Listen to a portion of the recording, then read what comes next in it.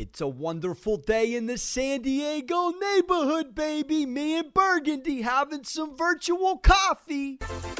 Herbie Hancock, Chargers covering the 3.5. Let's go. Oh, baby. Justin, I'll be here a while. Herbert. Is this guy a top 10 quarterback? If you're drafting a whole team, a whole new franchise, this year moving forward, I think that's not a hot take. This guy's rookie numbers, go look them up. Absolutely astronomical. The story's incredible. You can't say enough about the guy. 30-27, we were on the Chargers plus 3.5, fading the public, also taking the over. The over was lucky. The cover was not. This game should have been over 9 times. The Chargers' inability to close games. Bagley, I threw up a clip. I thought I was going to be in a fetal position again. It's unbelievable. Anthony Lynn is absolutely not deserving of this team moving forward. And the Spanos family, I can tell you right now, they owe him what, $7 million next year?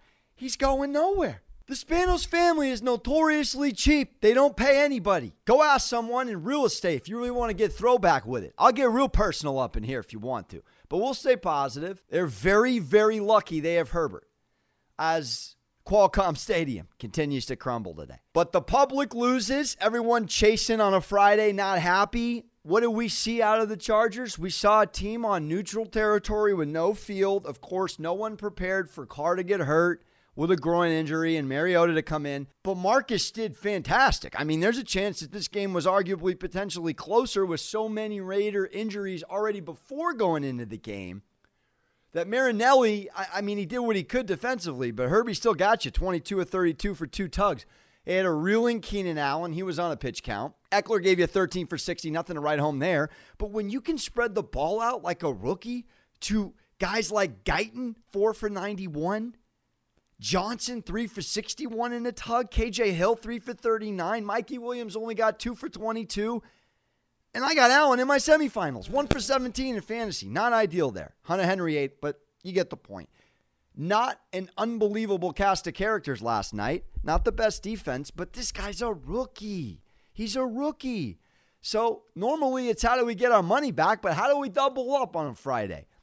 We've previewed the SEC championship. I like Florida with the points. I cannot swallow 17 points. I know what Bama does in the first quarter. My pick on record is Florida with the points. By the half point or by a whole to get you to 17.5. My pick for Notre Dame and Clemson, I love the Ian Book confidence. They beat this team. You're giving me 10 points, 10.5? Fighting Irish plus 10.5. This is championship weekend. I'm well aware that Clemson may very well win it all. I'm very well maybe Clemson versus Alabama. I'll take the points tomorrow. You think I'll be in this chipper of a mood going out of that other end? Probably not. We will get the luxury, which is interesting scheduling by the football community, give us 2 Saturday NFL games. We have the Bills headed to Mile High in Denver. Drew Lock coming off the best game of his career. And we have the Panthers headed to Lambeau. So a double dip, you Costanza chip on a Saturday. And we also have championship football, which is body clock wise. I'm about to go into Pac-12 here and give you a pick. USC hosting Oregon, who's only in this because of Washington due to COVID, that being the Huskies. I don't know what to believe. It's Shuck versus Slovis. Say that 5 times fast. Oregon's lost 2 straight. They got no business in this game. Now look, the value at the moment, it's a 3-point spread in this Pac-12 championship, which is so bizarre because they've played 5 games. And USC has won 3 of these 5 games in comeback fashion. It's absolutely phenomenal. If you've been watching USC football and you are a USC fan, what this team has done has actually been rather remarkable. Trojans coming off a 43-38 very dramatic win to the Bruins. If you watched it and you had the live, you were jumping for Tom Cruise on the couch, but not 2020 Tom Cruise on the couch. Joy. That guy's in a freaking doghouse, among others. Goodness gracious. So this Trojans team, so they have 3 of their 5 wins. They've been down under 2 minutes and won. They haven't lost this year. They're 5-0. Only 3 teams ever in the Pac-12 since 2000 have had 3+ wins trailing in the last 2 minutes. Washington State did it once. UCLA did it once. There's only been 5 games. That's a statistic based off a normal Pac-12 season. On another note, Slovis, as remarkable as this lad has been, he's only the second USC player in the last 25 seasons to throw for 5 tugs or more in back-to-back games. Darnold's the other dude in 2016. Again, 5 games is your sample size. Slovis did this. Slovis, 15 tugs, 4 picks, throwing to Brown. I'd say first-round wide receiver. He's got over 400 yards receiving for the Trojans. Oregon, on the other hand, has come off 2 straight losses. They lost to Cal. Not a very good program this year. I mean, they're okay. Listen to their point differential from week 1 to week 5 this past week. Plus 21 is how they started. Then they jumped down to plus 14, then plus 3, and then in their 2 losses, minus 3 and minus 4. Very interesting drop-off. Now, I like Tyler Shough. He's actually averaging the second most yards per attempt in the first half at 11.09. Only behind Mac Jones, so they really trust him to come out and sling it. But he drops to 24th in that same category at 8.19 in the second half. So when it comes to a closer game, do they really trust him?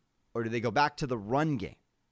Where USC, they haven't been phenomenal, but they haven't been abysmal defensively speaking. So USC owns the Pac-12, but Oregon's the only team since 2000 that has a winning record against them, 8-6. The Ducks have won 5 of the last 7. And we know this is a beer pong rebuttal game for USC. Oregon won 56-24. It was a 56-24 Herbert basketball routing last year. That was the largest victory the Ducks have had over USC since the team's first meeting in 1915. I don't like that the Ducks are replacing Washington. They don't deserve to be here. They haven't had this great of a season. They've dropped 2 straight. Who gets into a championship game after losing 2 straight games? USC coming off 3 of the last 5. I got to take USC off emotion here, despite the fact that the value on Vegas Insider is jumping out with 60% on the money line for USC and only 37% on Oregon plus 3, jumping over to the spread. The value seems to be Oregon plus 3. I got to go USC here.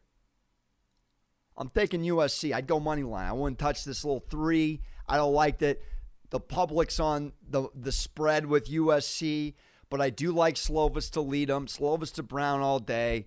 I think this has been an actually signature coaching year for Clay Helton and the Trojans, and I think they find a way tomorrow to edge this out.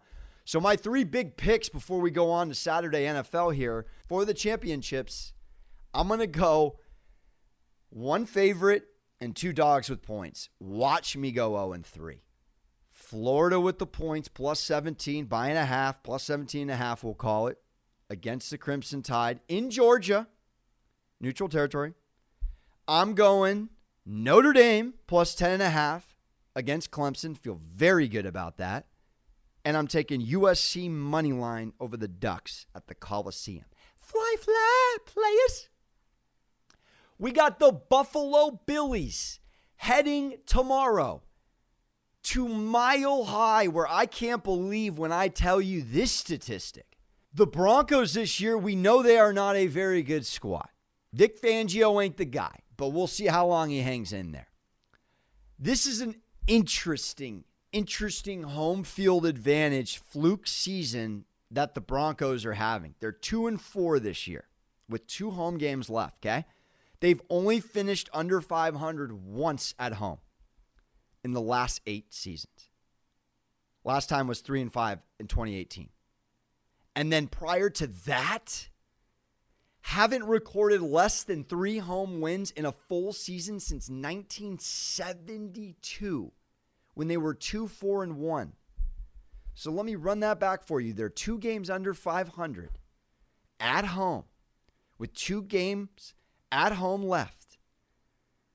And only 1 other time minus last year since 72 have they gone less than 3 home wins. And we're getting +6 Denver at home with Locke coming off absolutely the best career win and signature win of his career. Big, sharp money on Denver +4 last week in Carolina, and I was wrong on that one. Interesting, Carolina's the other Saturday game here for you guys. Bullock is coming off 280 yards and 4 tugs, no picks, baby. No one's done that kind of a stat since Trevor Siemian, September 25th, 2016. We're talking 4 tugs, no picks kind of clean sheet. So real quick right now, 65% of the money is on the spread at Bills -6. We love that because you already can tell I'm leaning Denver +6 here. 81 and 82% are on the over and the money line collectively. The over right now is set at 49.5. The money line is Denver +225 to Buffalo -278. Okay. So the Bills have won 4 of their last 5 against the Broncos, but they've only won 1 of those at Mile High. They've actually lost 5 of the last 6 at Denver. Go catch some Dumb and Dumber Aspen crispy powder before you check yourself. Maybe. Buffalo, these numbers don't look good. Now, kudos to Buffalo. It's a consecutive 10-plus win season for the first time since I was 8 years old. We'll leave you and spare you the year, but it was in the 90s, okay? If they win, they will equal the best record they've had since their last Super Bowl appearance, which was in 1993. The win tomorrow also means they clinch the AFC East. They've only won 1 of those since 1995. This is wild for people that are millennials like myself. The Bills have won the division 7 times. 6 of the 7 were between 1988 and 1995. That's a lot of suffering. That's some San Diego Chargers suffering right there. That's some Cleveland Browns suffering. We feel you, baby. We feel you, Bills Mafia. You diehards. I give it to you. Picks your Broncos +6. Feel very good about it. Bills are the better team. It's a different animal up there in Mile High. Went there for a bachelor party. Came back a different man. Because of the air, not because of the times. I feel like the air quality, although Josh Allen is somewhat of he's like the guy from The Incredibles. He just, you can't knock this dude over if you tried your hardest. But it's a pesky Broncos defense. I think they have a lot of pride going into tomorrow's game. It's a very rich history between John Elway and Jim Kelly. Look into it. And the Bills and the Broncos. Really enjoy the 90s Bills-Broncos matchups if you want to go back. A lot of history, but I'll take the +6. We will go on the opposite side of the public. And let's wrap up with today's third game, and that is the Panthers heading to Lambeau.